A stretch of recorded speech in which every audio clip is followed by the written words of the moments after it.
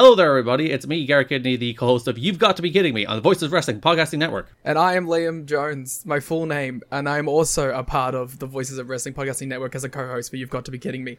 We are a TNA history podcast that covers TNA 1 month at a time. We cover all the drama, all the matches, all the Vince Russo nonsense you could ever want in your life. Have you heard of TNA? I bet you have, but would it be funnier if two people made jokes over it the whole time? Probably. So if that sounds like fun to you, check it out on this very Voices of Wrestling Podcasting Network, and Liam will do bits and whatnot. This podcast is a member of the Voices of Wrestling Podcasting Network. Visit voicesofwrestling.com to hear the rest of our great podcasts, as well as show reviews, columns, opinions, and updates across the world of wrestling.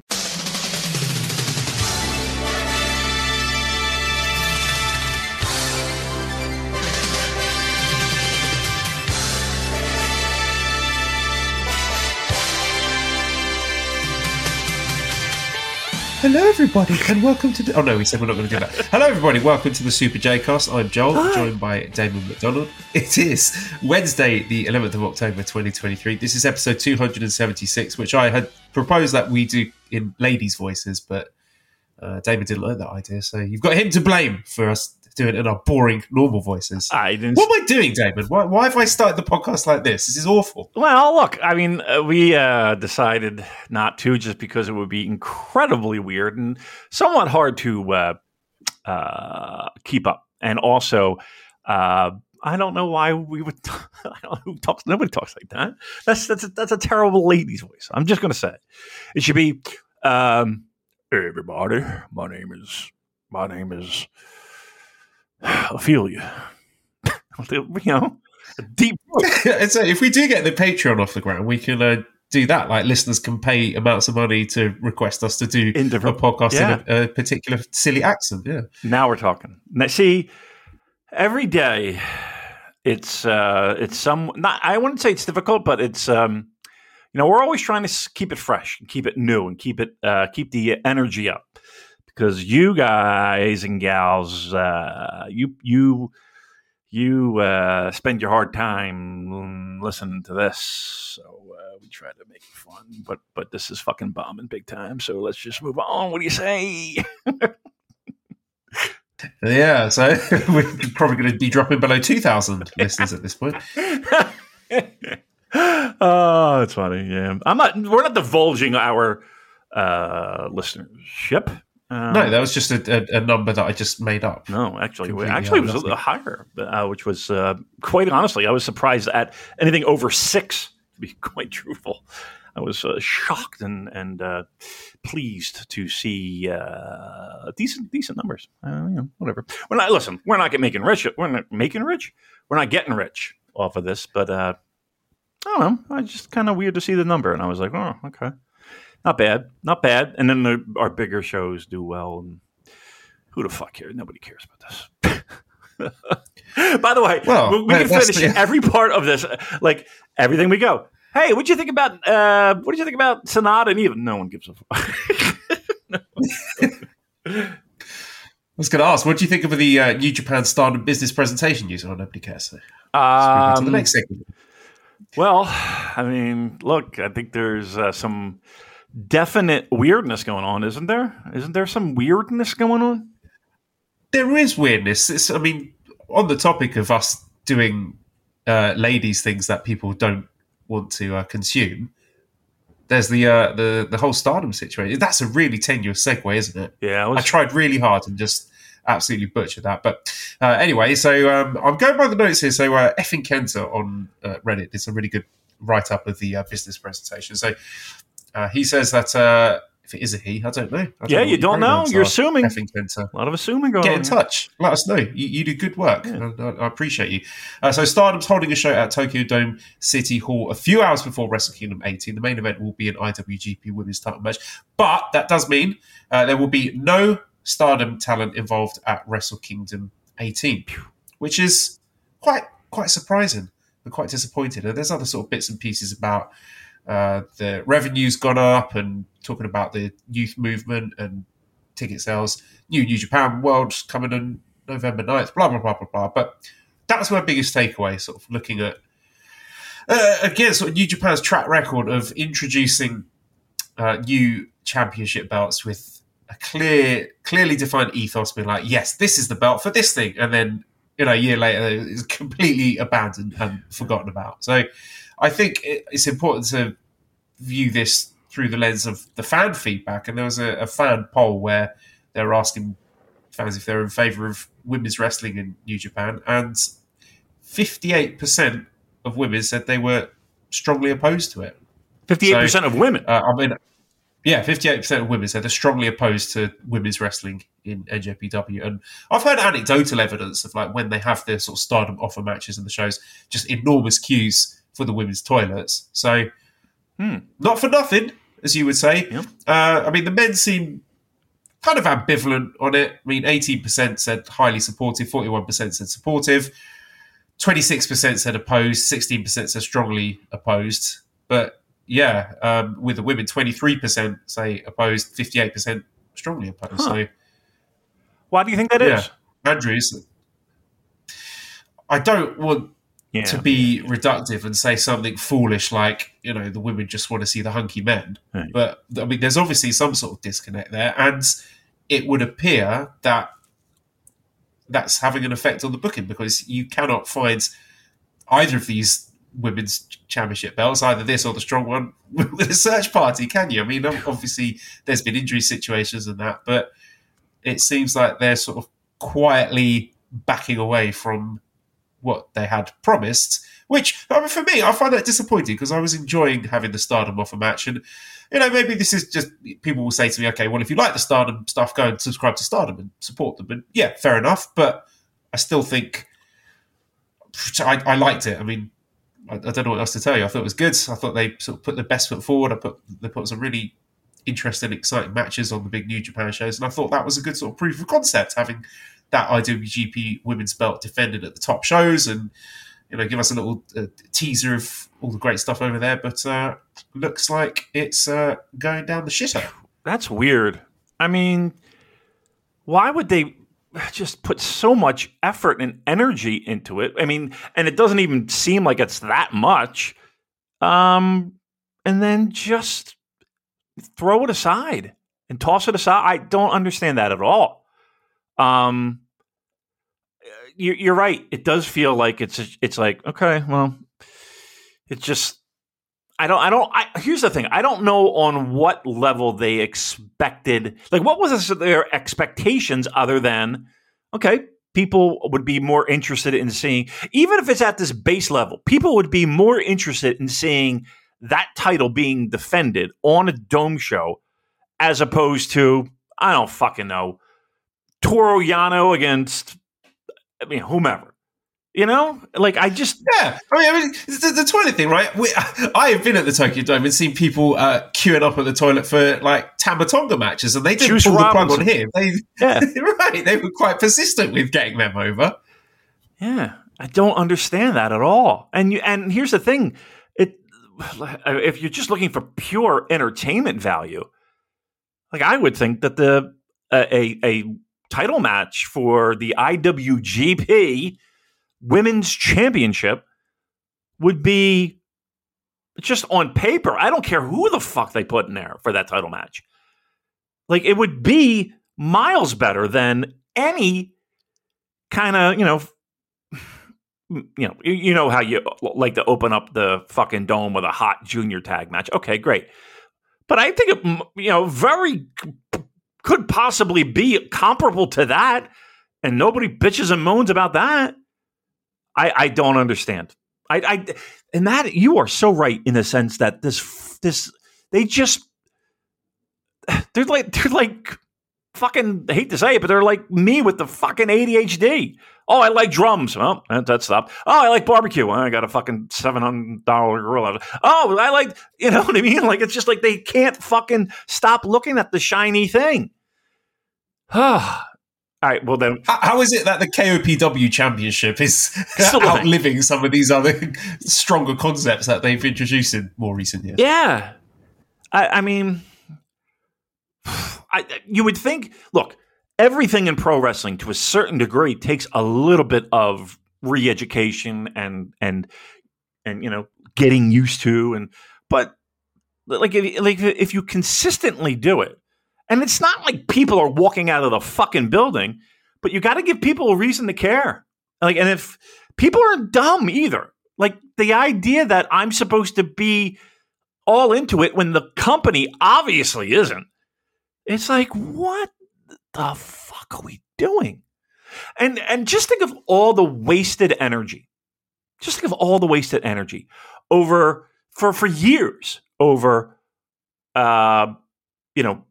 women wrestlers being a focal point of New Japan Pro Wrestling, right? And if for that argument was going on for what felt like an eternity, and then it finally happens, and then we forget about it. It's so, like, I just think of all the fucking headaches and all the discussions and all the fucking tweets and everyone fucking grandstanding and everyone feeling good about themselves because, boop, done. We're not doing it anymore. It's fucking unbelievable. Whew. And here's the thing, too. I don't give a shit about their revenues at this point because some of it, I think they're blending money. You know what I mean? Like, it feels like there's money coming in there. Of course they're going to be better because they're selling tickets. Okay, whatever. However they're fucking cooking their books, great. We're dying for new faces to look at this product and enjoy this product and consume this product. And if that was one avenue, great. Done. You know what I mean? Let's just cut off another fucking section of a fan base. But here's the thing. If the surveys are correct, then you know what? Maybe they are catering to their audience. You know, maybe a homegrown Japanese-based fan base might be a little bit different than that of a Western, right? Interesting concept, right? All right. Where's the Puro Power Twitter account when you need them? You know, I'll tell you what. Let me ask you this: does that officially mean? Not officially mean, but like, does that kind of signal we're done with the Monet experiment? Well, they didn't mention anything specifically about her. I'm just going by the notes here, and it says that basically your mind is made very on whether she counts as a Stardom talent. Because if she doesn't, then there's potential that she might have a showcase match at Wrestle Kingdom. But it said no Stardom talent involved at Wrestle Kingdom 18. They did say the historic crossover show would be back in some form next year. Again, that's a shame because I thought it was really fun last year. I thought it was a sort of nice way. What month was it? Was that like November or something? Yeah. I thought that was good. And then they've not bothered to do it this year. And, there's all these matches going on with the IWGP Women's Championship that we just have no way of watching. Unbelievable. It's bizarre. It is bizarre. And here's the thing, too. If they pull one of those things where she gets a match on that fucking Dome show and the champion, the IWGP Women's Champion, does not, you don't think there's going to be some people that are going to be a little bit upset with that? If I'm working Stardom, if I'm making the fucking trip to Stardom, and I'm not on the show, and, look, she's obviously the most recognizable name, but still, what a slap in the face. Woof. Goodness. Well, New Japan, never a dull moment with those fuck faces up there. Whew. That's why they've introduced such a high volume of new championship belts that it just makes me, they're going to do it again. Like, what's the over-under on the amount of new belts that are going to be introduced next year and then disregarded in 6 months' time? So it just makes me sort of want to keep it at arm's length. Like, no point getting excited about something and prognosticating because you never know. They've got a very short attention span when it comes to a lot of these titles. They really do. My goodness, it is amazing. Does it seem that difficult? I mean, like, on the surface, does it seem that fucking difficult to be able to manage? That's your job to come up with creative storylines and keep everything rocket. I mean, again, contracts are one thing and injuries and all, but boy, it seems like they can't get out of their own fucking way sometimes. It really does. And that's, again, one of the biggest frustrations I think a lot of people feel with this company right now. All right, well, there is quite a lot to talk about today. We've got Destruction in Ryogoku. We've got Royal Quests coming up this weekend, which I keep forgetting I'm going to. Oh. So that's exciting. We'll get onto that for sure. Lots of questions in the back. Let's get on to Destruction in Ryogoku then. So we kicked off the show. Well, first of all, what do we think of the number? It was not on the website. I think it was about 5,000 people in Sumo Hall. Is that a good number? Is it a shit number? Or is it somewhere in between? I think I wouldn't say it's complete shit, but I think we stepped in it a little bit. let's put it that way. It's not a great number, right? It's I would look, given the lineup, I'm actually surprised that many people were there. Yeah, I'm disappointed with that number. Are you? Yeah, I mean, for Sumo Hall, that's not great, is it? I mean, I'm just looking at what the recent numbers are like there. So the G1 final, I mean, obviously that's the G1 final. That did 8,283. The G1 semi-finals did 6,579. The All Together Again show did 6,569. Sakura Genesis did 6,510. So yeah, it's not great. Yeah, and the problem is in a building like that, it's noticeable. You know, it's like you see that. It may not seem like a huge difference, but in a building like that, you definitely see it. So yeah, but again, like I said, I think that they did themselves zero favors with any hype, any excitement, an unsexy lineup, and you know, you were going into it with a main event that was anybody really thrilled with that? And juniors carrying the show, it felt like, and you know, unfortunately, historically, when you have shows like that, they tend not to do as well across the board. So, I mean, it's just the way it is.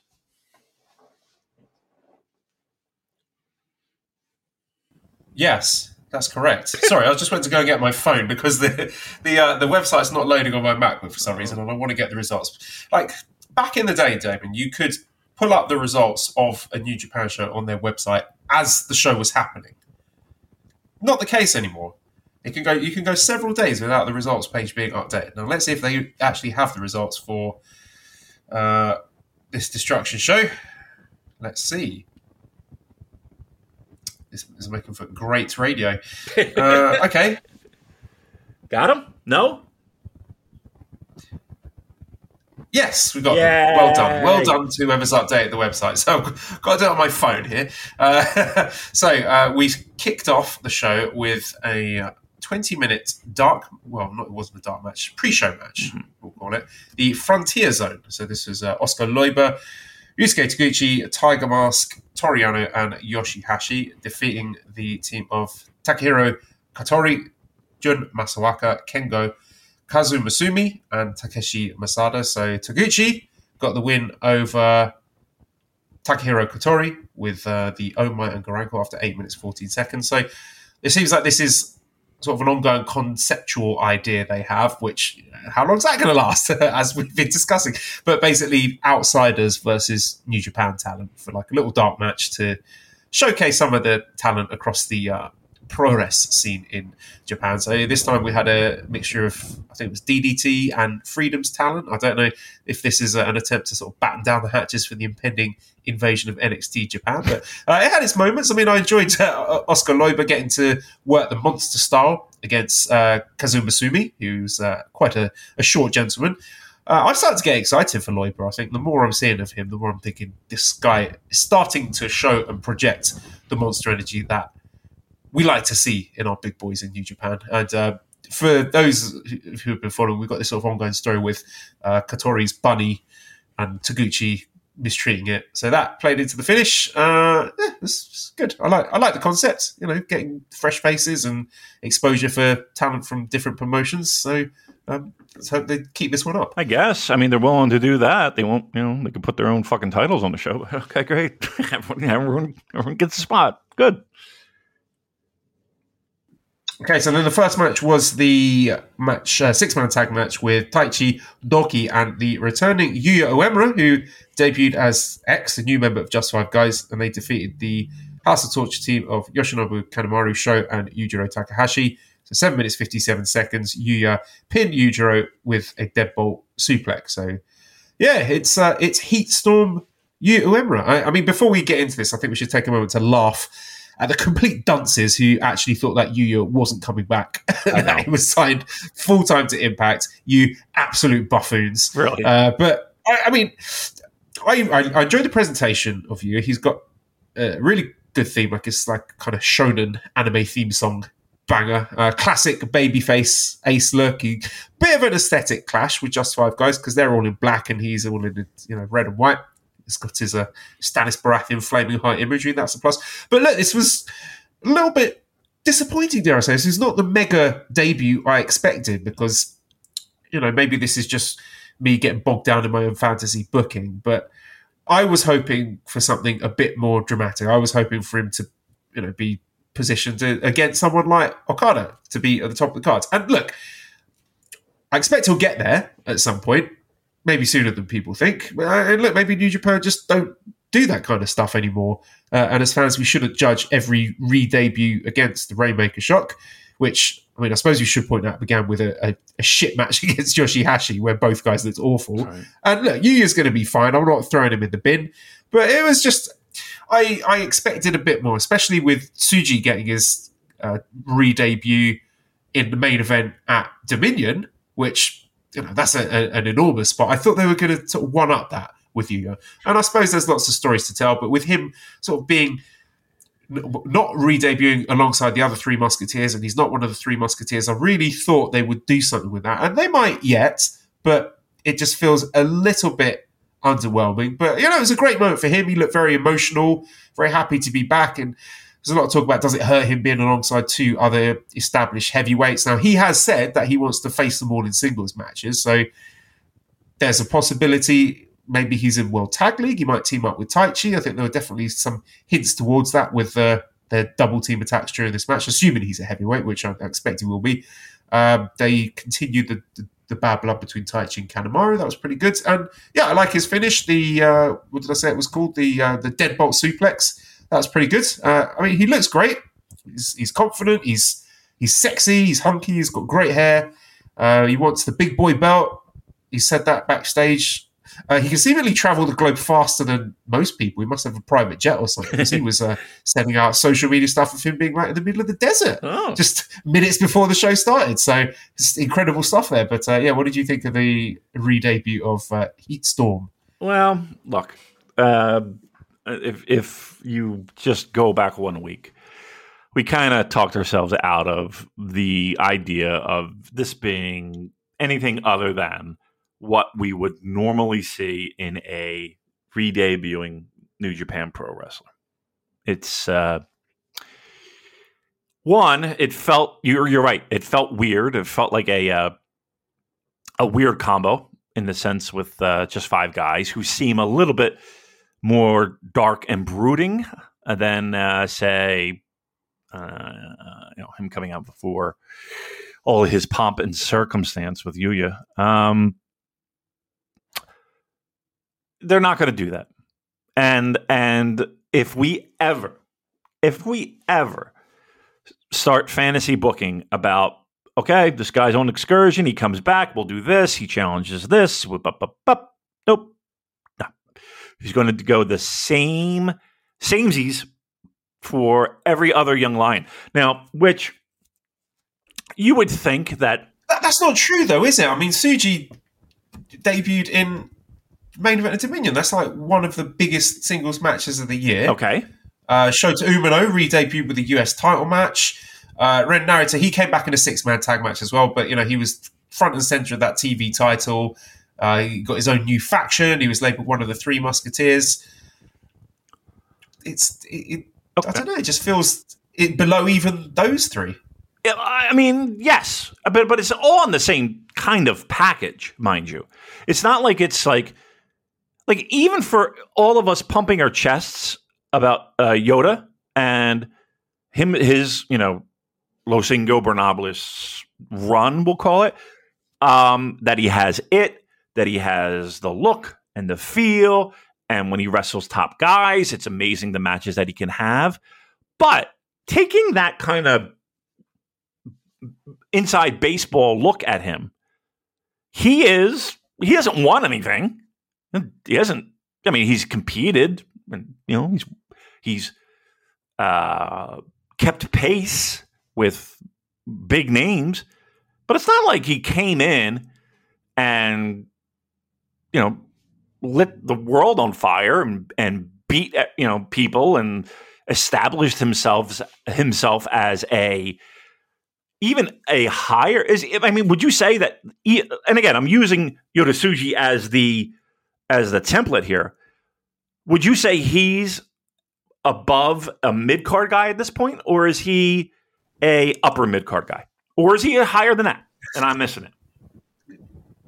I would say upper mid-card. Okay. Because he's had some high-profile main events already. He has, yes. But again, what does that mean? Like where are we with that? Because you could say the same thing about Great O'Khan, right? You could say the same thing about, and again, it feels different, and it should be different. But if we went back in time and said, okay, these guys are going away, Yodatsuji's going away, Yuya is going away, Ren Narita is going away. All these guys that are like, not one of them, it felt like. And again, I understand the debuting. I think for me, the guy who made the biggest splash returning was absolutely Yodatsuji, right? I don't think there's any doubt in anyone's mind. I think Yuya has the potential to be a guy, but he's in the second match in a multi-man tag debuting. Yes, he got the pin over Yujiro, and I think that's a smart move. But in the grand scheme of things, if I'm going to re-debut someone, it's going to be a little bit more spice than that. Sorry, because right now he's just in the mix.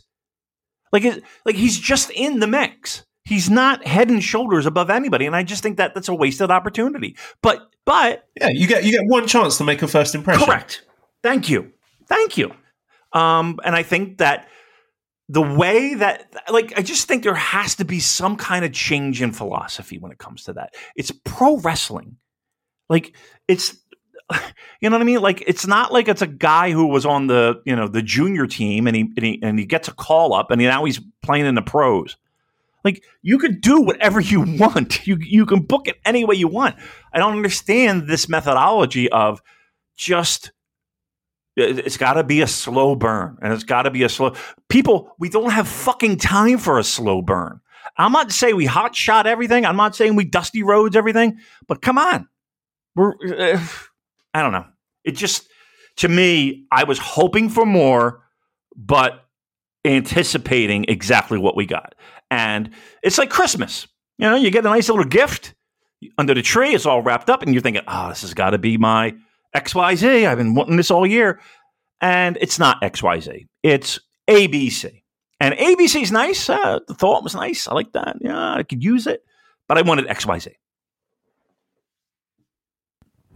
Well, I think we can all safely say that it's Ryohei Oiwa who's going to be the next ace. He's going to come back and Ryohei Bullseye Oiwa, that'll be his gimmick, and he's going to challenge Okada and beat him immediately for the title, probably some point early in 2024. You could bet the house on that. Okay. But yeah, there we go. Second match was Tangaloa defeating Chase Owens in 8 minutes 15 seconds with the OJK. Look, Chase Owens having a singles match at Ryogoku is deeply repugnant to me on a fundamental ideological level. So I think I should object to reviewing this match from a moral standpoint, if nothing else. I did enjoy the 619 that Tangaloa did. Look, the crowd inexplicably loves him. This match was not as terrible as it could have been. I still think it should not have been here. Louis says, was it me or did that Tangaloa Chase Owens match just feel out of place in the show? Yes. I think they should have kept this match on a Road 2 show. Yes. I don't know. Look, maybe somebody owes somebody money. Maybe I don't know. I don't know. I can't answer. I don't know. But I will say this. At least the people that I've talked to and the people that I've spoken to about this show, which wasn't a lot, but I don't think there's anybody that was like, "Yep, I have that one circled. Can't wait for match number 3 to stroll down the aisle." Who did this? Who wanted this? But again, some pro wrestling's weird. I'm guessing. I'm going with somebody owed somebody a favor. Somebody bought somebody lunch, and this is the payback. It's the only thing I can think. Yeah, I mean, it was a show where GOD were very much front and center, getting big wins all over the place. So that was the theme of the night. I don't know, maybe that's running into tag leagues later down the line. But yeah, there you go. That's the second match. Third match then was an 8-man tag. Bushi, Yota Tsuji, Shingo Takagi, Tetsuya Naito defeating Callum Newman, Henare, Great O'Khan, and Jeff Cobb. So Naito pinned Newman after 7 minutes 44 seconds with the Destino. Did get a little bit scared when I saw Bushi coming out with the Plague Doctor mask. Entertainment Martin has very much poisoned the well when it comes to that particular accoutrement. But I enjoyed this a lot. Really fun multi-man. I think sort of across this whole tour, they've done a good job with Callum Newman. He's getting good reactions. It's been a good showcase for him overall. I would like to see him in Super Junior Tag League. I can't imagine who he would be teaming with, but it would be good to build on that momentum and keep him in our mind's eye. Even if he's not necessarily going to win the thing, no. I think the fans have enjoyed him and would like to see more of him. Yeah, it's a weird spot to be in, to kind of help yourself make a name for yourself. You kind of get lost in the shuffle a little bit. But yeah, I think they did fine. I didn't have a problem with this match. I thought it was pretty decent, actually. Weird in that there's a lot of talent on both sides, and that were just kind of felt like we're shoehorning in. And I know that this was a song and dance throughout the tour, but I don't know. I just you look at the names and you see how they're just kind of plopped in together within their factions for this tag match. And again, I understand faction versus faction has been a theme throughout. Wow. Look at those names. Shingo, Naito, Yota Tsuji, O'Khan, Cobb, Henare. Yeah. I mean, I specifically said no Bushi, but that's all right. Even he was fine. I didn't have a problem with him. Just weird. Fourth match, huh? Okay. Well, seems like a waste, but all right. Right, then we had the IWGP Junior Heavyweight Tag Team Championship match with the champions Driller Maloney and Clark Connors defeating the challengers of Intergalactic Jet Setters Kevin Knight and Kushida. So Driller Maloney pinned Kushida after 30 minutes 28 seconds with a full clip, so they retained their Junior Tag Championships. I enjoyed this a lot. I thought this was really good. I had a few clunky moments, but I will give them a pass on that if half of them were suffering from the flu, allegedly. Kevin Knight, just fucking great, as usual. Just an unbelievable athlete. He's putting it all together in front of us. It's a privilege to watch. Tony can't stay the fuck away from him. And I want to single out Driller Maloney for some praise, because I think he is starting to, if not already, exceed Clark Connors just for everything, really, in terms of the look, the presence, the control periods, the promos, I think are really good. The shoulder spot with them sitting on each other's shoulders was a bit silly. So that was a bit awkward. Kevin Knight nearly fell on his head. Don't do that again, lads. I tell you, David, speaking of people falling on heads, that Driller Killer on Kushida looked absolutely lethal. That should have ended the match. I was just like, Jesus Christ, he looked like he'd caused some serious damage there. And even then, like the closing stretch, I thought was really great, really brutal. The pop-up spear, the full clip, just very impressed with these guys. And just the state of the junior tag division as a whole, which I thought with Catch 2-2 taken out of the mix, I thought, we're going to lose something there and miss them a lot. But it's really saying something when they can take a step back and not really be missed, half as much as I thought they'd be, because I'm enjoying this Driller and Clark team a lot. Not just the wrestling, but all the sleazy post-match shenanigans. They're just a pair of dirty, drunken fuckboys, and I'm here for it. I like it. Yeah, me too. I like them a lot. War Dogs, that is. Jet Setters as well. Or my bad. Intergalactic Jet Setters, Joe. I don't want to put any what I'm trying to say. Who cares? What I'm looking at? I just decided. I was like, it felt like you had mentioned Clark Connors, and it feels like he's been in the New Japan system forever, right? 2018, so it hasn't been super long. But I think one thing that kind of shocked me, and again, this is Wikipedia, and we'll take it for what it's worth, right? Made his debut in 2017. Like, not New Japan, like pro wrestling, which I think is pretty amazing, actually. But it's about time we do something a little bit more. I would like to see a little bit more. Drilla, I love. I think the future's bright there, but I want to see more for Clark from Clark Connors. Actually, like, he seems like a guy that could use a little bit of love. And again, junior tag belts is a perfect start. But when we start talking about the junior tag league, and even maybe even challenging for the junior title, would be hopefully something in his 2024. Because to me, he's a guy that I don't. Again, I hate saying deserves it, but like let's go with him a little bit. Kevin Knight, I hope they lock up because with a contract, because it would be a crying shame. It would be a crying shame, but yet another long list of guys that, man, you could do so much with this guy. And let's not get crazy and have people scooped up. Because trust me on this one, and Joe, I think you would agree 1,000%. He has multiple eyeballs on him right now, and he could fit in perfectly with either one of those two big boy organizations in the States. Yeah, absolutely. So, yeah, put a ring on it, New Japan. Yep. If you like it. Right, fifth match then was the best of 7 series final with Master Wato, Shota Umino, Yuji Nagata defeating the Strong Styles team of El Desperado, Ren Narita, and Minoru Suzuki. So Shota pinned Ren after 40 minutes 30 seconds with a Death Rider to even the score on the best of 7 series. I think it was 3-1. 3-1? Yeah, 3-3-1. So, really good match. Probably the best of the whole series. Crowd are very much into the Shota and Ren dynamics, and I think it's been a good experience for Ren. And interesting that they chose the showcase spot to give Shota the concluding pinfall there. Although his team didn't win the series, I think that was a very conscious choice when it got to Sumo Hall to be this is the guy, this is your guy. And I suppose the post match stuff is arguably more notable than the match itself. It's a really heartwarming ending. Them shaking hands. Despy allowing Wato to shake his finger. The dads slapping and handshakes. That was really good stuff. Like, tremendous entertainment and some great tag team potential there. Suzuki and Nagata were talking backstage about how they could combine their powers. So keep an eye on that for World Tag League. That would be great. I mean, I would love to see that. And again, some hints from Despy and Wato. We might get to see Despa Wato for Super Junior Tag League. So, let's mix it up. Some interesting ramifications. I love it, actually.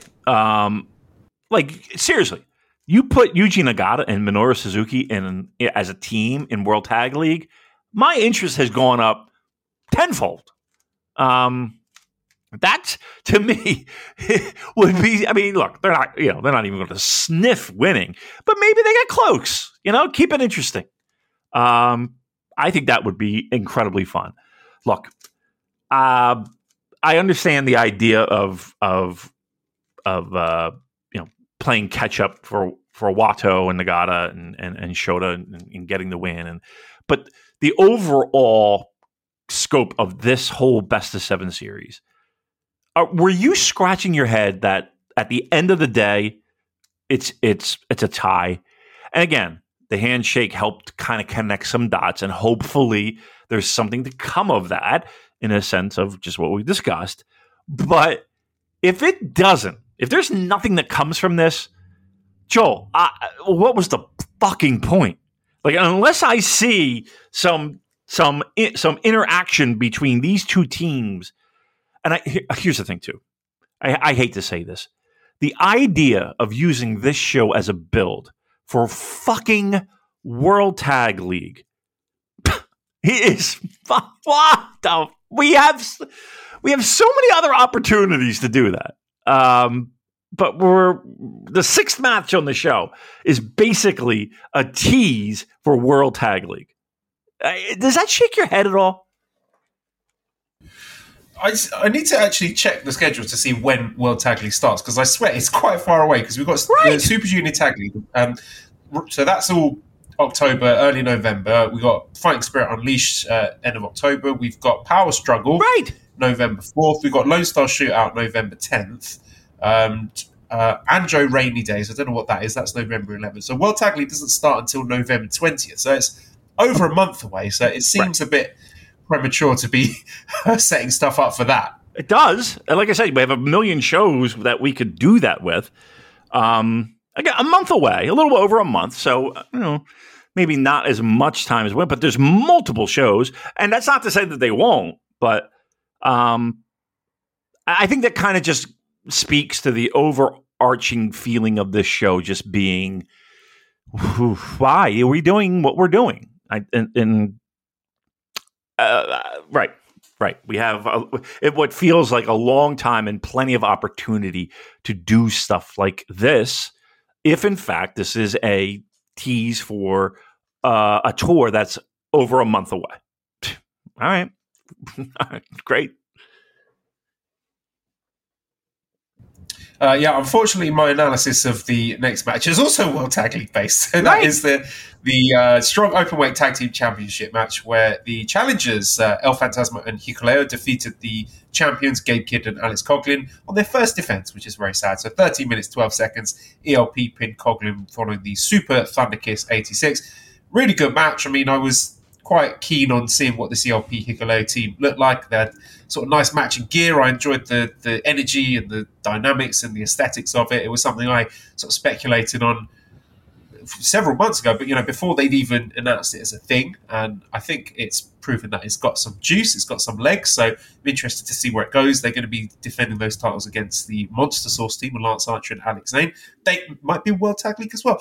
But I was disappointed that the War Dogs lost, but thinking of that, maybe this is them losing upwards. I think with a lot of these Bullet Club guys, there may be a fair bit of losing upwards here, where perhaps they are going to be contenders for World Tag League. But again, World Tag League is well over a month away, so I don't want to be dominating this podcast with World Tag League predictions, because are we even going to watch it, David? Yeah, I'd watch it. It's shaping up to look more interesting than World Tag Leagues have done in previous years. Yeah. If half the stuff that we've been speculating on comes to pass, it should be quite a solid lineup. But what did you think of this one? Well, here's another example of a fucking title that, your mileage may vary. Does this, in essence, guarantee more U.S.-based, Western-based shows for Hikuleo and El Fantasma? I mean, I would lean toward probably. And I think you are right in the sense that Gabe Kidd, Alex Coughlin, losing to what was your phrase? Losing to improve, or losing to move up? Yeah, losing upwards. Yeah. Gabe Kidd has got a singles match. No, it's not a singles match. It's a four-way. Is it the Fighting Spirit Unleashed show? Yeah, it's a strong openweight championship number one contenders four-way match between Kojima, Fred Rosser, Jeff Cobb. Oh no, that's Alex Coughlin. Oh. So what's Gabe Kidd doing? Oh. He had something. He's got a singles match with Tom Lawler. That's it. So Coughlin is in a four-way for the strong openweight number one contenders. Gabe Kidd's got a singles match against Tom Lawler. So a little bit of single stuff in their future. But I'm not panicking yet that they're sort of being thrown in the bin.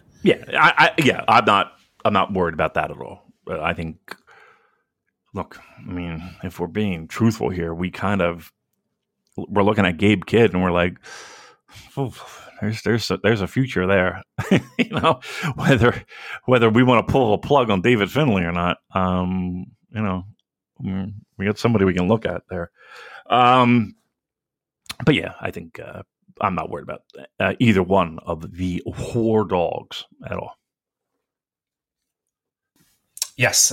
So the next match then was the Never Openweight 6-man Tag Team Championship match with the champions Tomohiro Ishii, Hiroshi Tanahashi, Kazuchika Okada successfully defending against the Impact Challenger team of Josh Alexander, Chris Sabin, and Alex Shelley. 15 minutes, 40 seconds. Tanahashi pinned Shelley following the high-five flow. Probably the match of the night. Yep. It was a tremendous amount of fun. Look, I've got to hand it to everyone involved for what they've done for the Never 6-man titles. So for all the shit we're giving New Japan about failing to book their titles well, they are doing a really good job with this one. They're doing a good job with the junior tag titles as well. Belts that historically have been underappreciated. But yeah, this match was a lot of fun. Josh Alexander, as I predicted, looked great. Yep. It looks like he will be facing Ishii again. They wrestled each other last year in Impact, their Under Siege show. We seem to be heading towards Alex Shelley Tanahashi rematch for the Impact title. Ishii has invited Zack Sabre Jr. to get together a TMDK team to challenge for these 6-man titles. So yeah, this is really good stuff all around. Yeah, I don't think you can lose here when it comes to having Hiroshi Tanahashi, Ishii, Okada. I don't want to say, take it easy until Wrestle Kingdom, but this is a perfect opportunity, or at least a perfect environment to kind of have them coast a little bit into Wrestle Kingdom. I got no problem with it. And in fact, you're right. It does help elevate those titles. And here's the thing too. They do feel like that title where, see, I don't mind it here in a sense of random teams challenging. Yeah. I mean, we got fucking Alex Shelley, Chris Sabin, Josh Alexander. I like that. I like the idea of another promotion coming in and challenging for those titles. And I wish that we would see more of that. Like, if we wanted to do Noah, if we wanted to do All Japan, if we wanted to do DDT, if we wanted to do stuff like that, that's the perfect spot to do it with, like I said, guys who are getting a little up there, could use the break, could use, a 6-man tag environment to get them to the other side to Wrestle Kingdom. And you're right, Joe. Even with that being said, the match was spectacular. It was very good. It was very good. And like I said, for me, I mean, you can make an argument it being the best match on the show. I think it's between this and the junior heavyweight, but yeah, I think there's a definite argument to be made and a fair one. And I think that the Impact guys did outstanding. Yeah, I think it was proper promotional partners, Damon. That's what a partnership should look like. Well done, Impact. Yes. Not once when it came down to when it was fucking Carl Anderson and all that mess. When you get into that, it's just you kind of just roll your eyes. But overall, I don't have much problem with the Impact relationship. I really don't.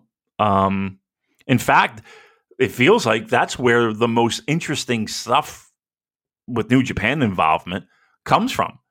From a match quality perspective, of course, everyone's going to lean into the AEW stuff.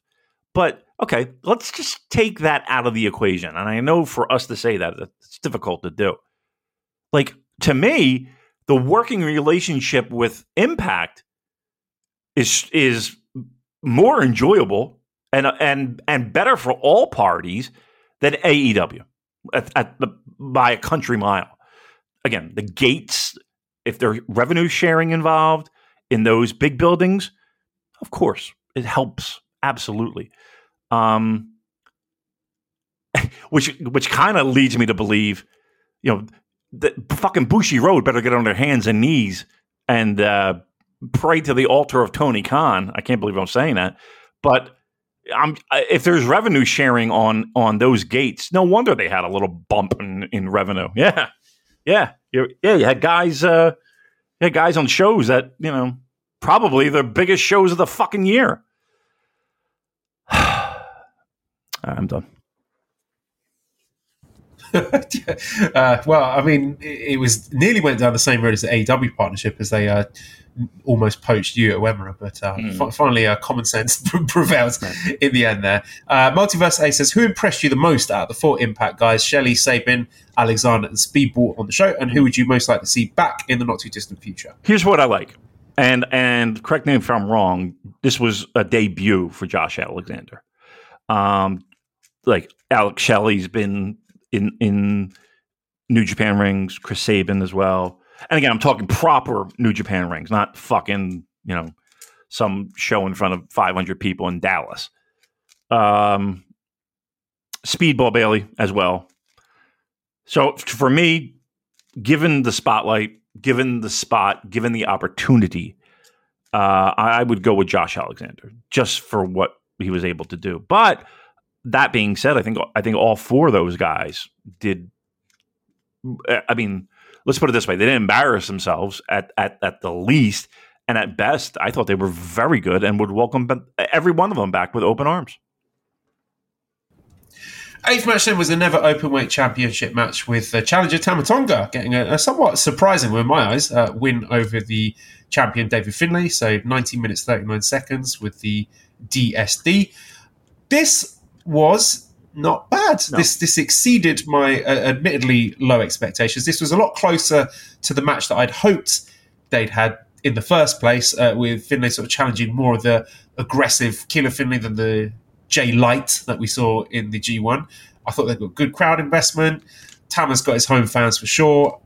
Does leave me with more questions than answers with regards to the booking, like where we go with both men. And again, bringing up the theme of the night, this might well be Finlay losing upwards. And Tama Tonga, I don't know, man. It feels like he's getting once again smushed against his ceiling, like the guy in the opening of Mission Impossible. But with that being said, I thought it was a pretty good match. I thought they finally delivered. All right, let's put on our Pro Wrestling Illustrated caps. Let's go back in time, shall we? And let's think of this as that kind of fan. David Finley's the leader of Bullet Club. He is the Never Openweight champion. He is defending his title. He loses that title. Again, we're talking about the Never Openweight Championship to Tama Tonga, who upper mid-card at best, right? Upper mid-card at best. David Finlay loses. So what you're saying is David Finlay is no better than an upper mid-card kind of guy, right? Or he's less than an upper mid-card kind of guy because Tama Tonga defeated him. That's the leader of arguably, well, maybe not anymore, but one of the most important factions in New Japan Pro Wrestling who relies on that faction element. He's the leader. Okay, can I play devil's advocate? You absolutely can. I'm thinking of examples like Jay White losing the US title to Juice Robinson, or Kenny Omega losing the junior title to, I don't know, was it Kushida? I can't even remember. Now, admittedly, I don't think those guys were leaders of Bullet Club at the time, so I've kind of destroyed my own argument. But it's important to be intellectually honest when we're having these debates. Yeah, sure. Nope. I take your point. Nope, but that's number one. And then number two, also, that was Kenny taking a bump up to heavyweights, shortly after. So it's not like I guess my question would be, okay, if this is what you described as losing and going up in the pecking order, kind of getting a belt off of you to go on to bigger and better things, it's just a weird thing because you're already a guy that shouldn't have to need to go up anywhere. You know what I mean? Like, you should be winning these type of matches handily. Because why? It's not like we're trying to position you to be the leader of a faction. You're the leader of the faction. And you're losing a secondary title on a show that's not the main event that, quite honestly, what you would think would be, I hate saying below you, but below you? And again, we're wearing our Pro Wrestling Illustrated t-shirts here. Like, it just doesn't make any sense, does it? Help me understand it. Well, we've got questions. Derek says, so since House of Torture was featured over Bullet Club, Finlay was beat at Ryogoku. Do you think there's any changes in the forecast of Bullet Club, or are they just cold leftovers? Clint says, what do you think is the future of Finlay? Now he's dropped the Never title. Will he get a shot for the US UK title now to help keep building him up, or is he just a lost cause? Well, I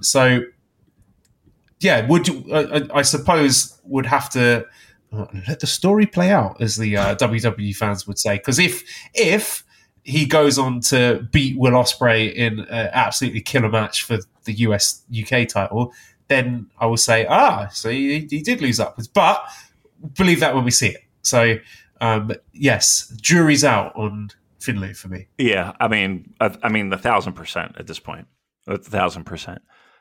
Here's the thing. The only reason why is because if Will is leaving, then okay, yes, but I don't. Just it doesn't make. Here's the idea of him reaping the benefits of this is the only possible positive I can think of. Right, that's the only thing, and it's just like, okay, David Finlay just had a bad night. And he's moving on, and look at that! See, he's back on his. He was slipped and fell, but he rose to the occasion, and now he's the UK US champion. Fine, and we can all forget about it. But like I said, just looking at it, looking at the results and looking at the matches and looking at just like what. All right. Again, hopefully we're shooting up. Tamatonga says he has invited Shingo Takagi to challenge for his title because of their unfinished business from the G1. So that takes us to the 9th match, which was the IWGP Junior Heavyweight Championship match 3-way, with Hiromu Takahashi getting his 6th successful defense against the challengers of Yo and Mike Bailey. Ooh. So that was 17 minutes 50 seconds with Time Bomb 2. Who? Yeah. What happened to the schedule? Flu? Was it the flu? Well, this is what we've been told. Yeah. I don't want to say too much. I'm a bit worried about Lio Rush. I hope he's okay. I hope he's doing well. Let's just say this: it wasn't flu, from what we understand, and for whatever reasons, it was. I think people can connect some dots. And look, I hope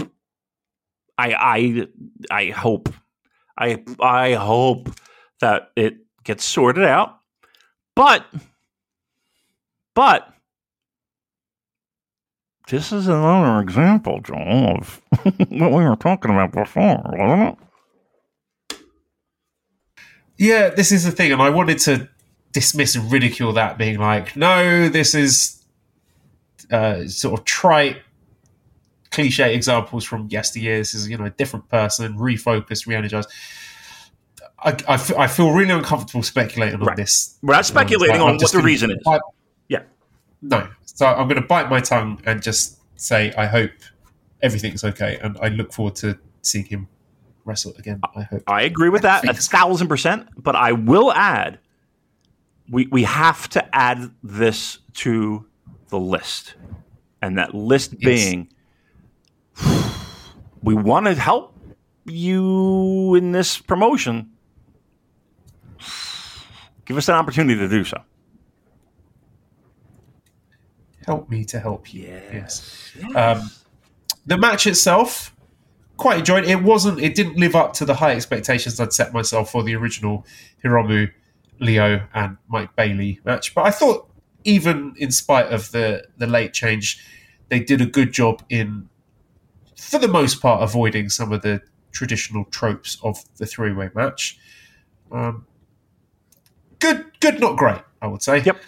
Yeah, good, not great. And here's the thing. They were put on the spot a little bit. I mean, Yo's involvement was really, a handful of days, to help tell the story of him even being involved in the match. So, I mean, he was shoehorned in and made the most of the situation. And I think all the guys made the most of a situation that, look, they're pros. I mean, it's not like they don't know each other, and it's not like they haven't, been around each other to be able to work with them. So, but again, I'm talking like the match was bad, and it wasn't. It was very good. It's just that, it was. I felt like it left a little bit on the table there. We had Taiji Ishimori making his comeback at the end of the match. He attacked Hiromu. Mike Bailey says he wants Hiromu one-on-one after he faces Ospreay. I think that's going to be an Impact. So we're setting some stuff up for Hiromu. Do you think we're still sort of heading for this Hiromu breaking the defense record? Because I think he's only sort of halfway through it. I know, it feels like forever. There was plenty of opportunity for him to rack up more defenses, given all these fairly interesting cross-promotional matches he's having. I don't know why they couldn't have been junior title defenses, but do you think they're sticking with that? I don't know. It does feel like it's going on forever, though.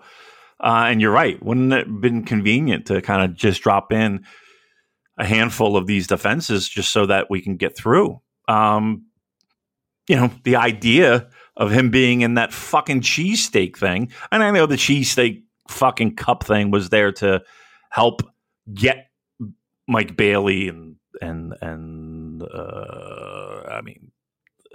the Mike Bailey thing. Mike Bailey and, I would say, I can't even remember. Mike Bailey and Kevin Knight was the tournament. But who in the fuck won the ladder match? Was it Doki? Doki won it, right? Yeah, it was. It was Doki and Lowrider, I think. Okay. You mean to tell me we couldn't put a fucking little title defense there? Come on. Yeah, exactly. That's what I'm saying. So I'm just curious about the sort of slow pace that they've been sort of stacking up these junior title defenses. I bet you they forgot all about it. I could easily see a path for them to breaking it, but I mean, following the current trajectory, you wouldn't imagine that would happen until like, I don't know, Don Taco or Dominion next year.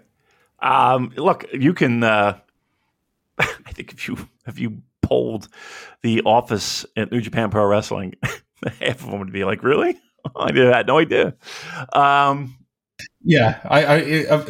We have to just sort of acknowledge that a lot of the time in New Japan, guys just say shit. Yeah, they just say shit. Some of the time, it does end up being sort of long-term storytelling, but sometimes they're just saying shit. Yep. Thank you. Perfect. Well done. Speaking of saying shit, hey, Sonata and Evil. No, I've got a question here from Eric who says, complicated question regarding the number of title defenses Hiromu needs in order to set a record at Wrestle Kingdom, but the question is only intended to introductorily set up my real question. What are the odds we get Hiromu versus Naito at next year's anniversary show, champ versus champ? So this is the match we nearly got before the pandemic happened. Won't be surprised, right? I mean, I think everyone's crossing their fingers, not to jump ahead, that we are looking at a Naito triumph come Wrestle Kingdom. And traditionally that show has the junior champion versus heavyweight champion. So I wouldn't be surprised. And yes, we were promised that, and it is yet to come to pass. So yes, I think we're on the same page, right? Yeah. Good stuff. All right. Yeah. All right. Did you like it? Yeah. That's good. It's not bad. Finally, we get to do what I want to do for a change. Right, the main event here, the 10th match was the IWGP World Heavyweight Championship match. It was a lumberjack death match with Sanada getting his fourth successful defense against the challenger Evil in 28 minutes and 1 second with the deadfall. You want a little story, Damien? It's a true story, right? I was not able to watch all of this show live because I was working at the time. So I I did manage to watch this match live during my lunch break at school. And it's absolutely true. I was doing live coverage of this on the Discord, so people on the Discord can verify. Oh. I realised about halfway through this match that I needed a poo. And that left me in the position of having to use the staff toilet, which is not ideal. Why? And I was thinking it up. Okay. A lot of critics might say you should have planned ahead better, done your business in a nice toilet at home, a toilet that you like. Yeah, but you can't. Right. But a work toilet is fine. It's functional. It gets the job done. But ideally, you don't want to have to depend on it too often. Maybe for the odd wee, but certainly nothing more than that. Correct. So, yeah, I had to go and do this poo. Now, most people might not appreciate the finer points of having a poo. There's a time and a place for it, okay? Yeah. A lot of people just, try and get it over as quick as you can. You'd rather not have to endure it at all because it's yucky, smelly, But call me a sicko or a pervert, but I actually appreciate, I enjoy having a poo. It can be very satisfying when it's done right, if you take your time with it. Okay. Even if the whole process is a bit predictable. You do the poo, you flush the poo, it goes away. Now, what was interesting here, Damon, was that the poo didn't flush the first time. Most of the little bits went away, but there's one big bit that came back that was left there. So that actually caused some unexpected drama here, and I can't lie, a little bit of a thrill. And while I was staring at this poo that wouldn't go away, and the time was ticking away until I'd have to go back to class, a really perverse part of me wondered what would happen if I just left it there. Just not flush it away. Just leave a massive floater there. See what my colleagues think of it. And yeah, I'd probably be mocked and ridiculed, but sometimes, you just get those intrusive thoughts, don't you? You're sort of morbidly curious to see how that scenario might play out. Just, leave the turd there and have it looked at by a much wider audience than you might have originally thought. Right. So I was debating that. I ended up flushing again. It's a big flush. I had to pump the handle a few times. The poo did eventually flush away. So, like I said, there was a bit of uncertainty and drama in the end that was caused more by my sick brain than any sort of mainstream appeal of doing a poo that won't flush away, which a casual audience will say is an unpleasant, an unwelcome scenario. Not me. I like it. But at the end of the day, the workplace toilet did its job. Maybe one that it shouldn't have been put in the position to do in the first place, but your mileage may vary. Some people really like workplace toilets. They're usually solid but unspectacular. Can be a bit sloppy, but if you listen really carefully, you can hear the praise for the workplace toilet. And sure, look, I would much rather have done my business on my tried and tested, my favourite toilet at home, but I acknowledge that it was a transitional toilet, a toilet that got me from point A to B. It was not the most exciting toilet, but it performed its role to about half the capacity you'd expect from like a serious established toilet. But it's got a smaller system, Damon. It's only really set up for wheeze, and I don't know if we could be like, oh, it took 2 flushes, this is a bad toilet. I think we knew that going in. Yeah. I knew that was the case, and also that it would be a bit messy and maybe take longer than I'd like, and I didn't really want to spend that much time sitting on this toilet. I was ready to move on and hopefully not have to use the workplace toilet for a poo again. But after that excitement, the initial excitement of the flush died away, I did end up staring at the toilet and feeling a bit empty, literally and figuratively, wondering what might have been if I just left the poo there, even if it would probably have meant the end of any professional credibility, with my work only being appreciated by increasingly dwindling numbers of mentally ill people. But sadly, I didn't see any of the Sonata versus Evil match. I've got no thoughts on it, so you're going to have to take us through the match statement. Off you go.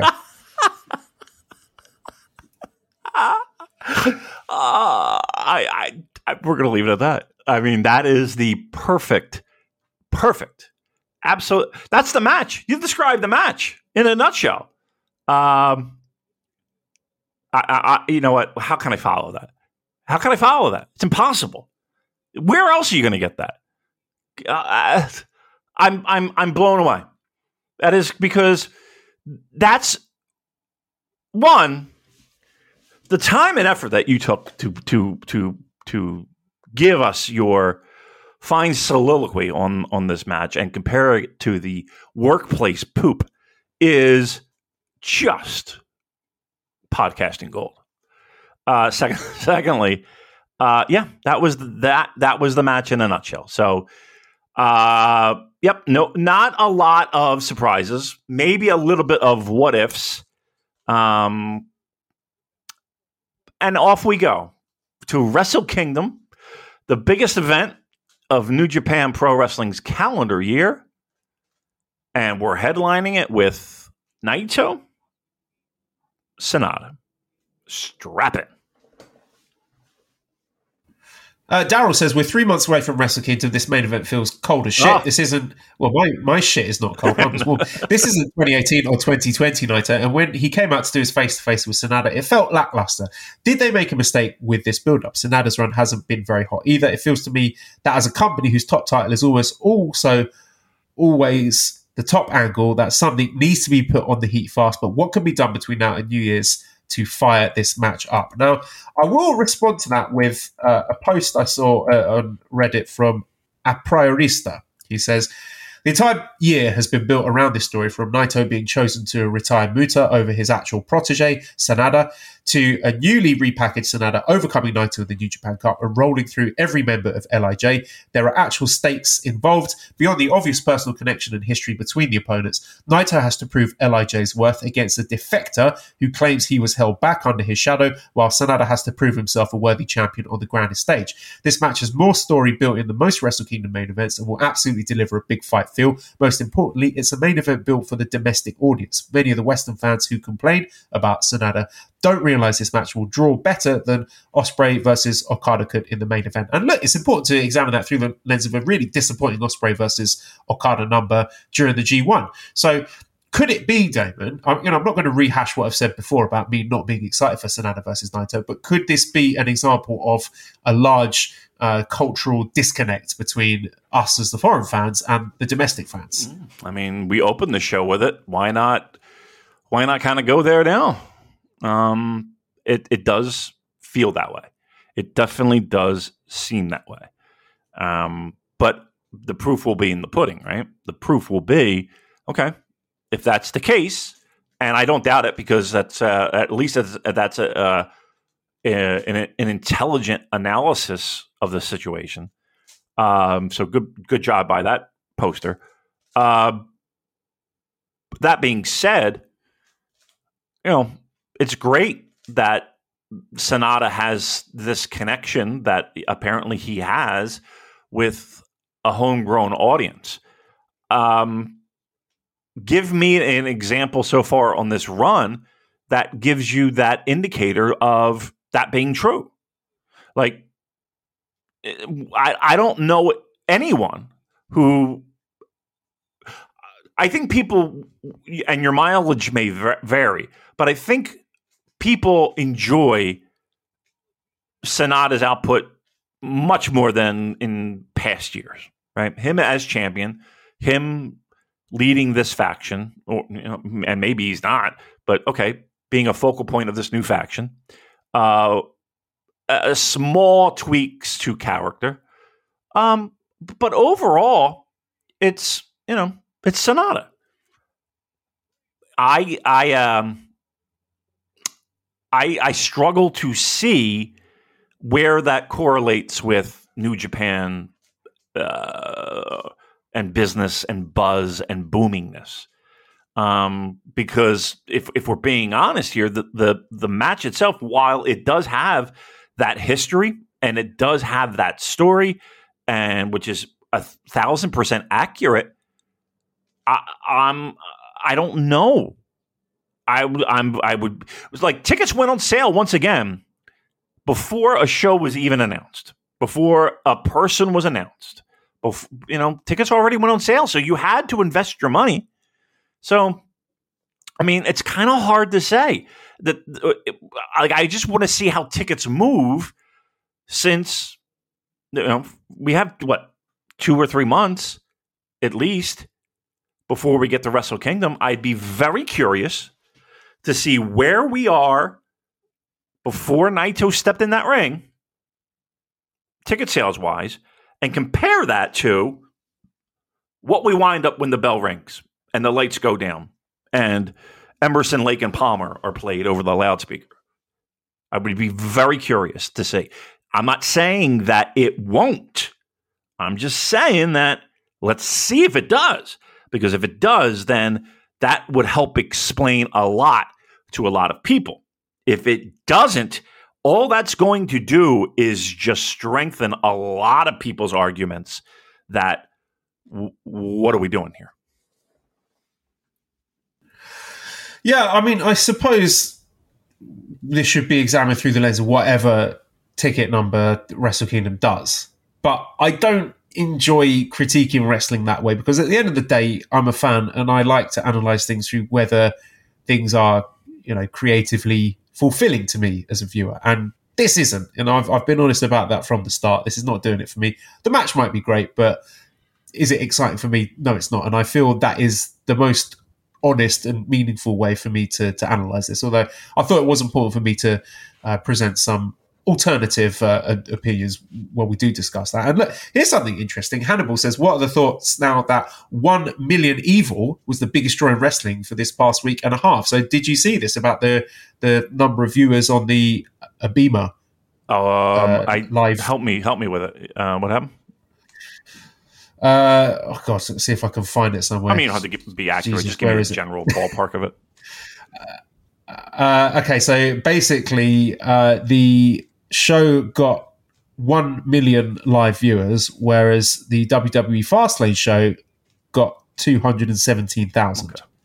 Okay. I mean, I know everybody's kind of panicky over the idea of WWE coming in and, buying the island of Japan, but I don't know. I mean, I don't see it. And if they try to get something going, I don't know.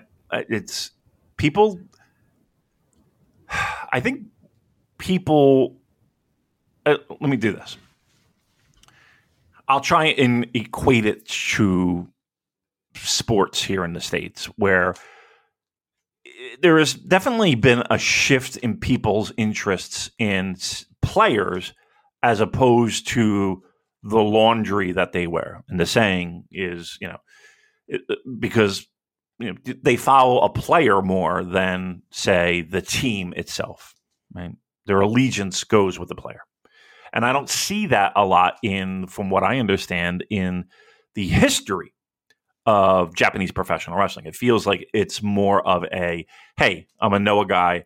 Hey, I'm a All Japan girl. Hey, I like the DDT. And you kind of stick with that. I don't know. I don't know. Again, for me, I can't. My enjoyment of something doesn't necessarily mean that it's good. It's good to me, right? But that's like saying, I think the Smiths are the greatest band in the world. There's probably a lot of argument to that, right? But I think so. And you know what? There's probably people that think the same. But just because I like something doesn't necessarily mean that it's the best.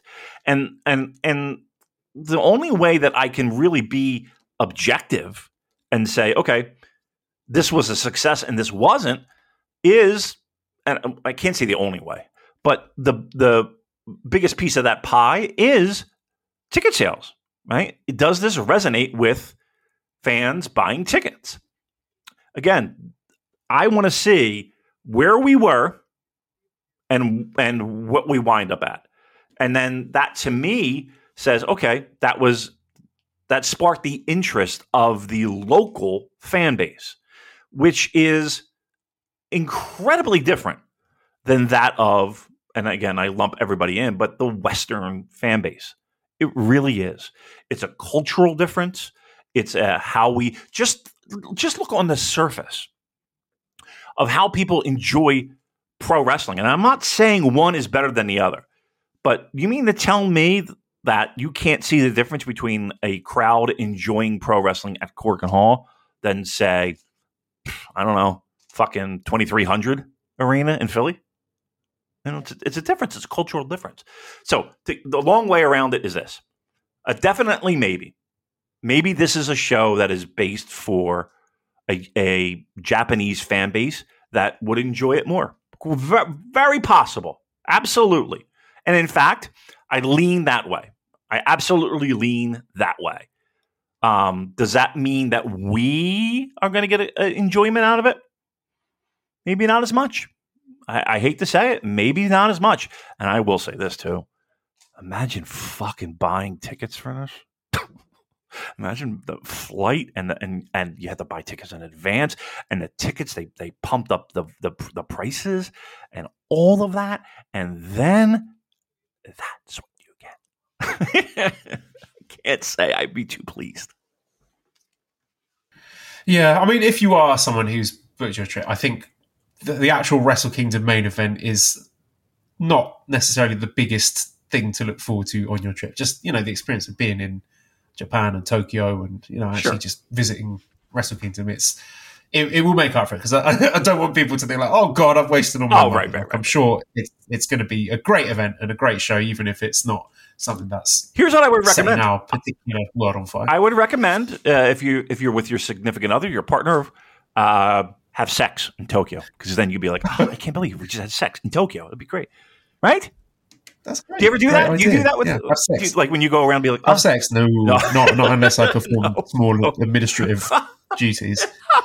But like you travel to fill in a lot of red tape. There's a lot of negotiating going on in Joel's home. Okay, a lot of forms need to be filled out. Yeah. I understand. A lot of checks and balances, but you when things were more vibrant when it came to that, did you do that? You'd be like, we're in wherever you go on holiday. Oh, I'm in Mexico. Oh, I'm in whatever. Oh, we just had sex in Mexico, and then you keep kind of track of where you had sex. You don't do that? All right, I'm an animal.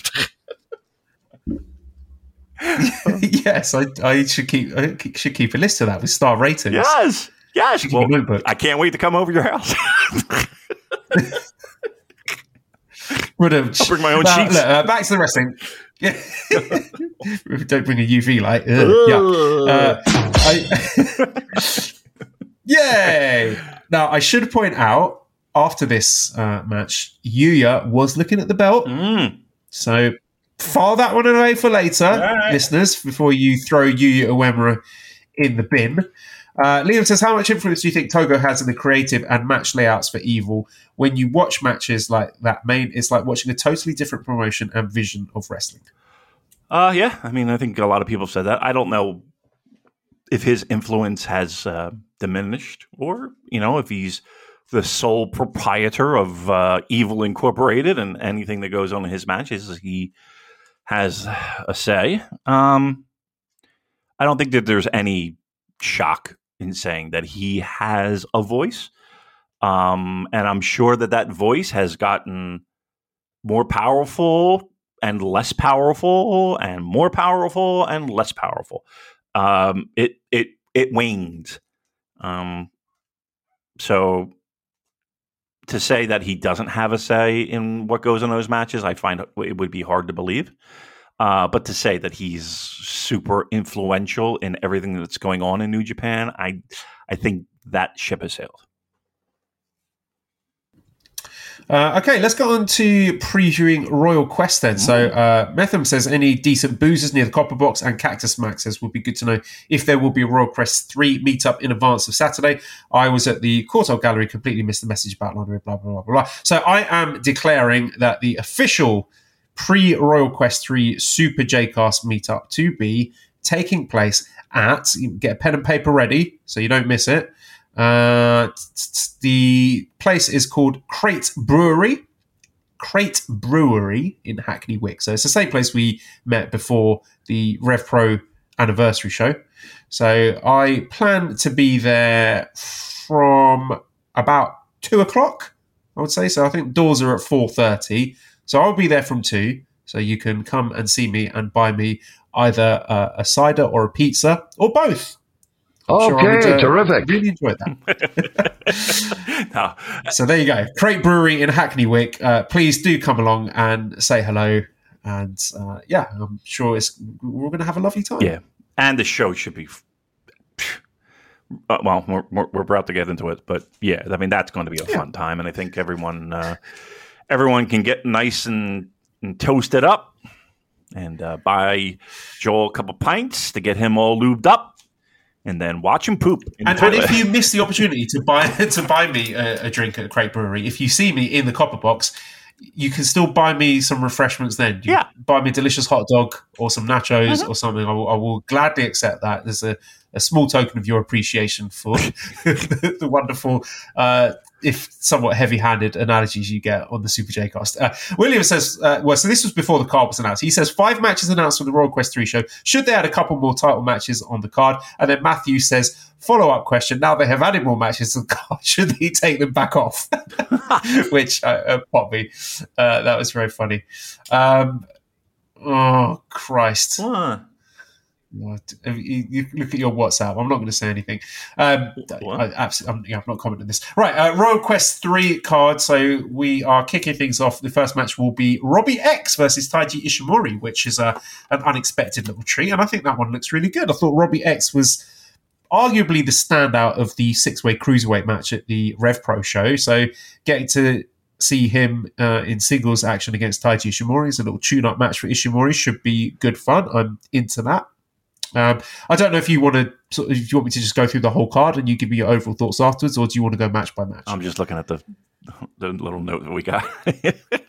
Just fuck off, Tony. Just fuck right off. All right, what are you gonna do? All right, so.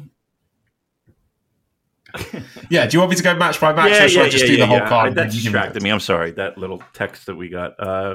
That's all right. I understand.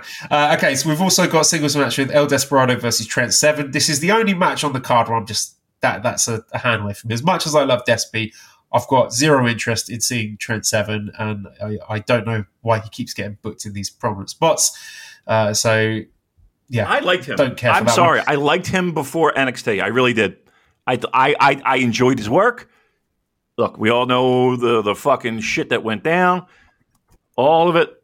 I get it, but I to me, that's an example of a guy who just, I feel like, made so many wrong decisions. It felt like. Well, he was deep in the weeds when it came to the speaking out stuff. So to me, like, I can't, he might have the best match in the world. I can't shake that. Right. And yeah, I don't like him. Don't want to see him wrestle. Singles match, then we have Yota Tsuji versus Luke Jacobs. Now, I can't fucking wait for that. That should be tremendous. We all know how good Tsuji is. If you've not seen Luke Jacobs versus Ishii from the Rev Pro show, do go out of your way to find that, because I've said before, Luke Jacobs is a wonderful talent. He reminds me of sort of 2016, 2017 Walter. Mm-hmm. And I think this is someone that New Japan have an eye on. I think you have to pay attention to the guys, Rev Pro guys, who've been given singles opportunities here. And, that is a big test for them. Like, I'm not going to say a direct trial for New Japan, but, a lot of eyeballs on them and a lot of important people watching. And if they deliver, then that's definitely going to open doors, and I think Luke Jacobs is one of them. Fourth match, we've got the IWGP Junior Heavyweight Tag Team Championship. So Drilla Maloney and Clark Connors defending against Leon Slater and Cameron Kai. Now, I hold my hands up. I've not seen any Cameron Kai, so I can't speak on that. But Leon Slater is another fantastic talent. He was really great in he had a singles match against Drilla Maloney at the Rev Pro show, and he was really, really good in that. So if you've not seen him before, you're in for a treat. So continuing that story between them. And yeah, Leon Slater, a guy that I would really like to see in Super Junior Tag League. Probably a bit too soon, but if I had to put some money down, I would hope to see Leon Slater feature in a Best of the Super Juniors in the next couple of years, because I think he's got all the tools to be a success in the business. Fifth match, we've got 6-man tag with El Phantasmo, Tamba Tonga and Tangaloa against Alex Coughlin, David Finlay and Gabe Kidd. I mean, whatever. I'm sure that'll be fun.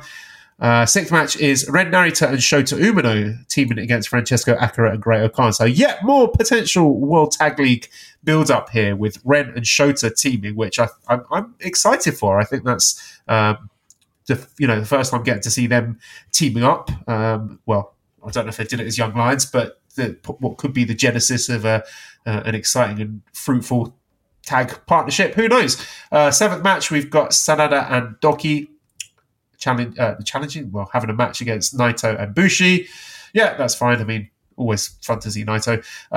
We've got 6-man tag, Tanahashi, Eddie Kingston, and Michael Oku against Henare, Jeff Cobb, and TJP. So, of course, Michael Oku was going to find his way onto this card somehow, and I appreciate that he's been hidden away on a 6-man tag match. That is good booking, so well done to whoever did that. We've got a special singles match, Tomohiro Ishii versus Shingo Takagi, which is a match I've seen loads of times. I've had my fill of it, so I can't say I'm champing at the bit to see more of this. But, you know, in front of a raucous London crowd, then we might see something a bit special. Who knows? I expect Shingo to win that because it seemed, I don't know, it looks like he might be challenging for the Never title against Tamatonga.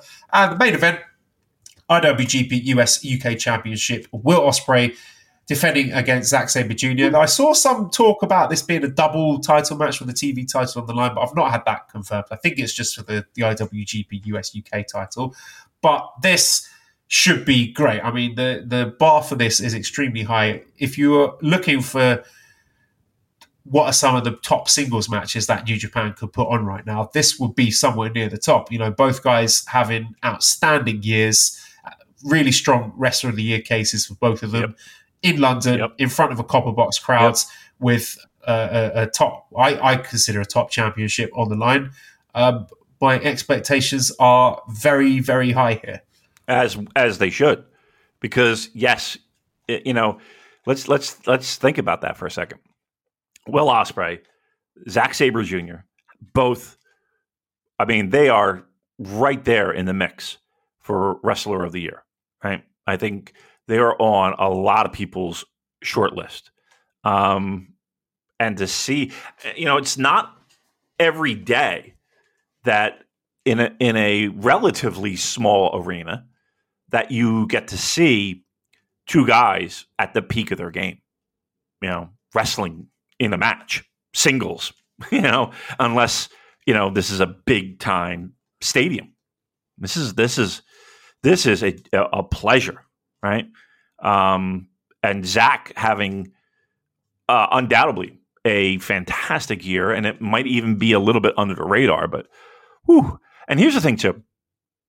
Look, I think Rev Pro being who they are and what they mean and the weight that they carry in the British wrestling scene, and by no means am I an expert on the British wrestling scene, they do have a responsibility to make sure that this is a safe, good environment for everyone, right? And I think everyone can agree with that.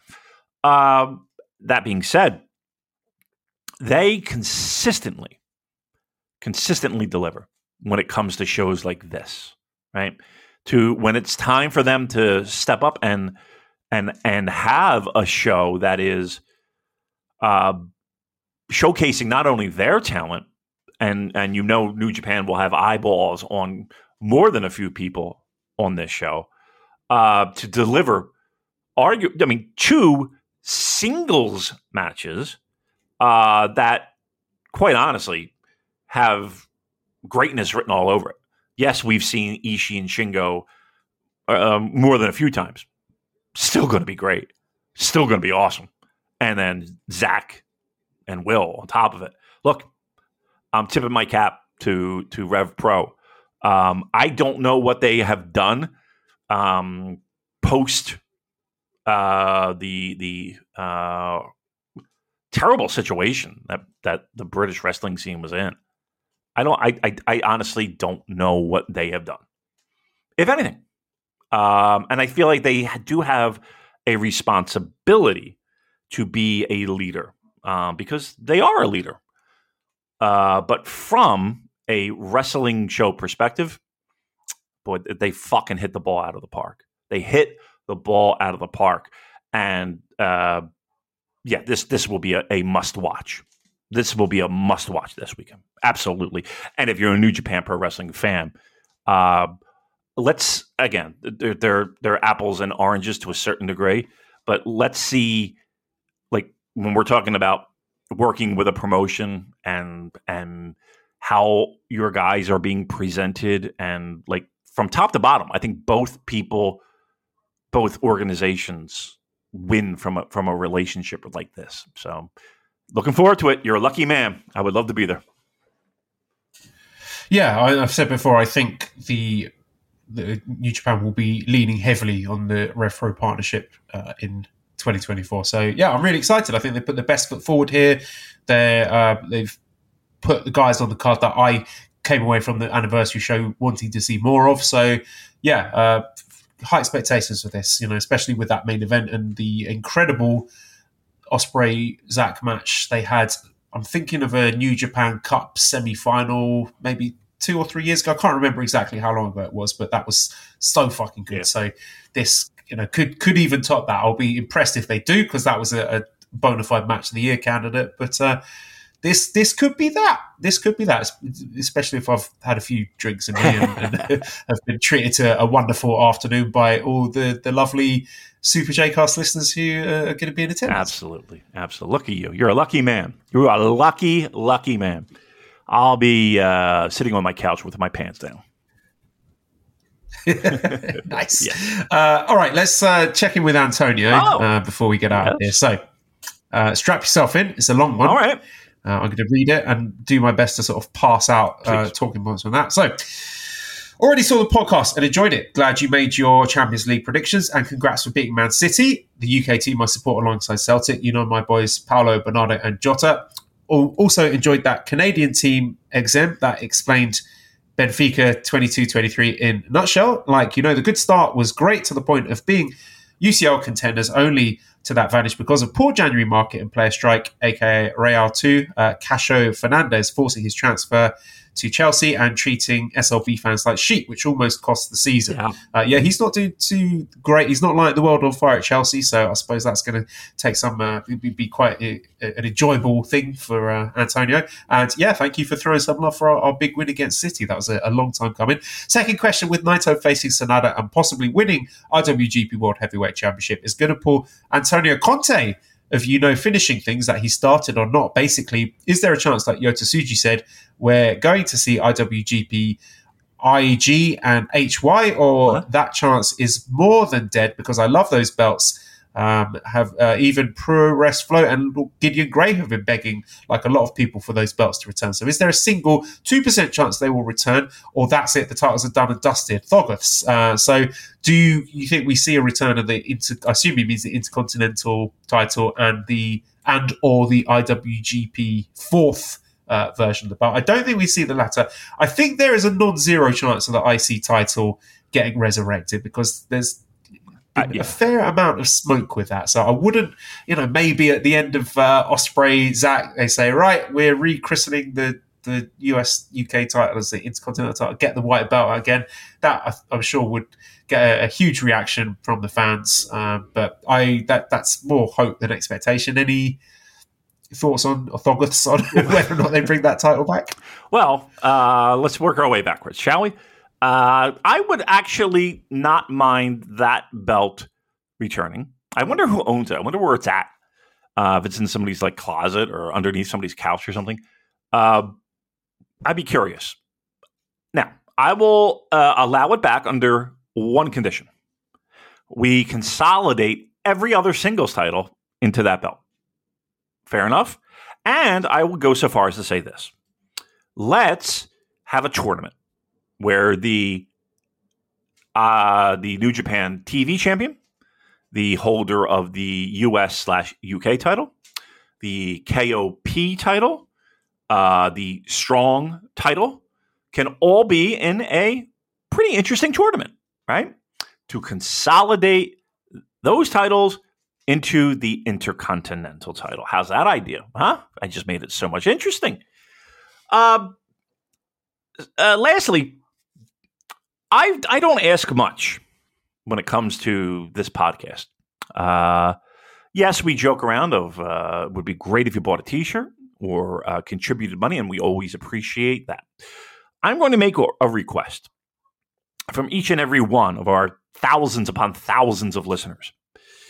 Can we find a way to donate cash money for our good friend Antonio to make it to this show? so that there could be a face-to-face meeting between you. Can you imagine the scenes? Me and Antonio together. I bet you would have a fucking ball.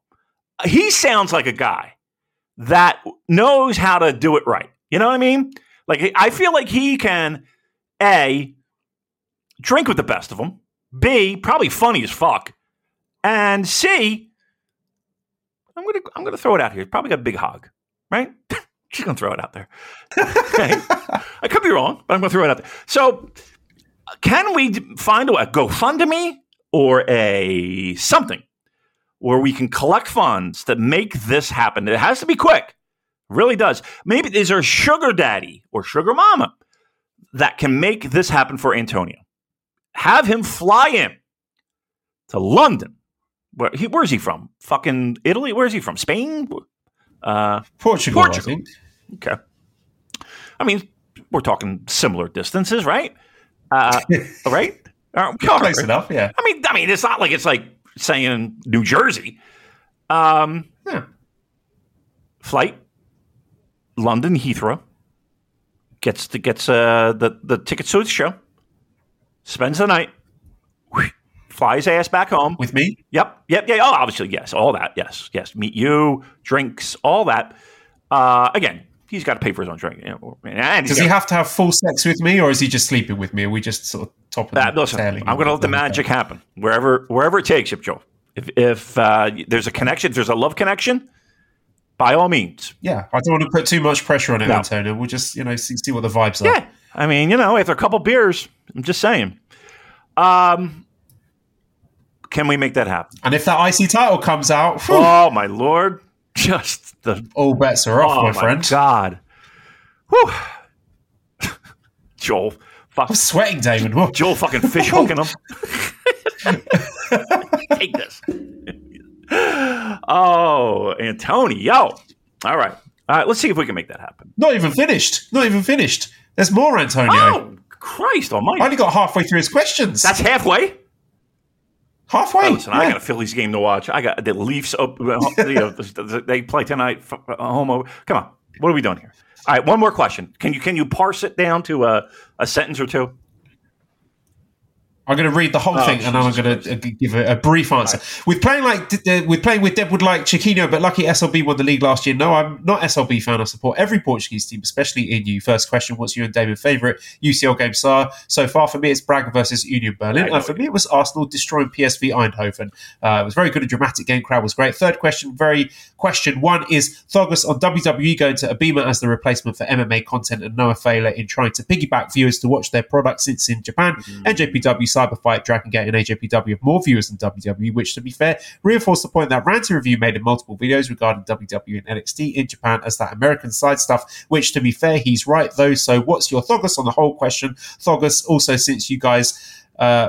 since you guys number one fan, right? So this is more Joel than Damon. Since Damon doesn't watch AEW. With your guys, Thogus, especially Joel, on the paintings I did in regards to Don Callis. Thogus, PS, hope use it on Dynamite and on AEW program because they're very sick. Took hours to do so. Yeah, he's done some beautiful paintings, which I might smash the retweet button on so you can all enjoy the paintings as well. Because genuine, if he's done them, that's good stuff. The Abima situation. I mean, we've talked about that. They're no threat. We're going to be fine. Everything's going to be A-OK for New Japan.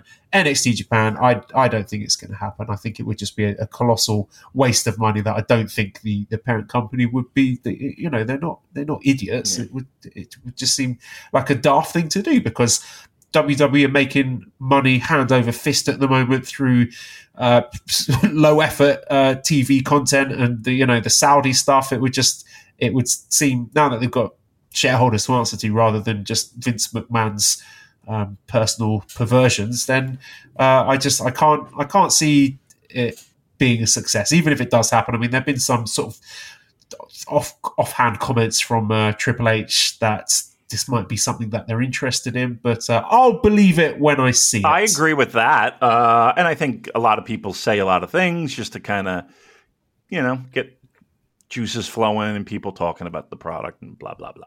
All right. Let me ask you this. Portuguese food. Looking at fantastic seafood. Nando's. Yeah.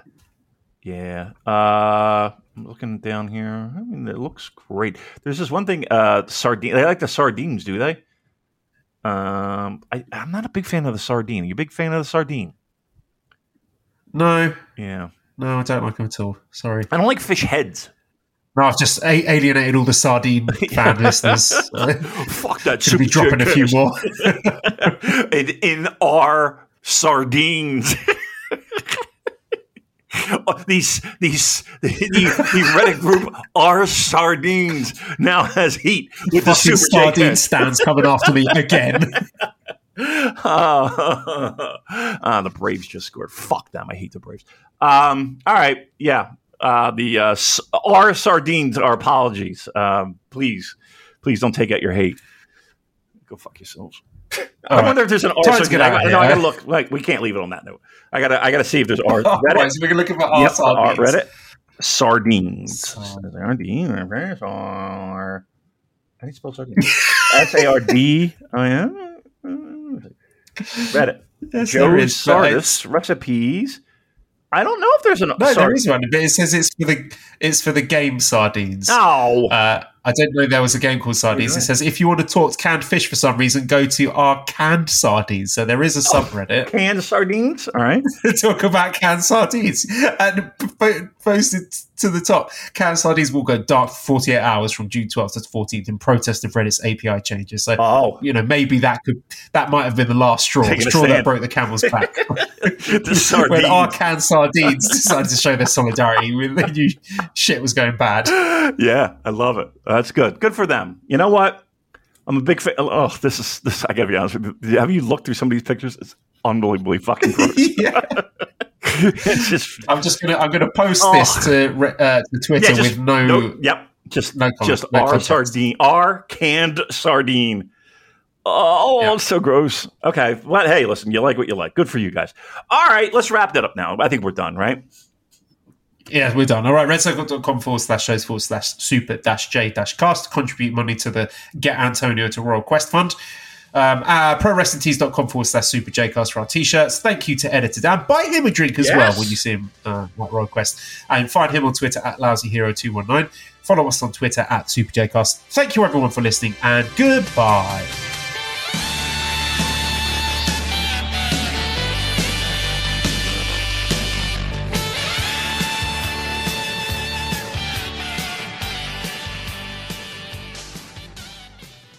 Hello there, my name's Neil David and I'm the host of Eurograps Express, the podcast exclusively dedicated to the wrestling of Europe. If it's wrestling and it happens in Europe and it's good, we talk about it. Whether it's RevPro, Progress, WXW, Passion Pro, Pro Wrestling Chaos, Pro Wrestling North, we don't care, we talk about them all. If it's good and it's exciting, I want to share it with you. We're on the Voices of Wrestling Podcasting Network. Check us out on the feed. Check us out on Twitter at EuroGrapsEXP. And join us for chat about European wrestling and a little bit of chat about cheese. Hopefully see you there.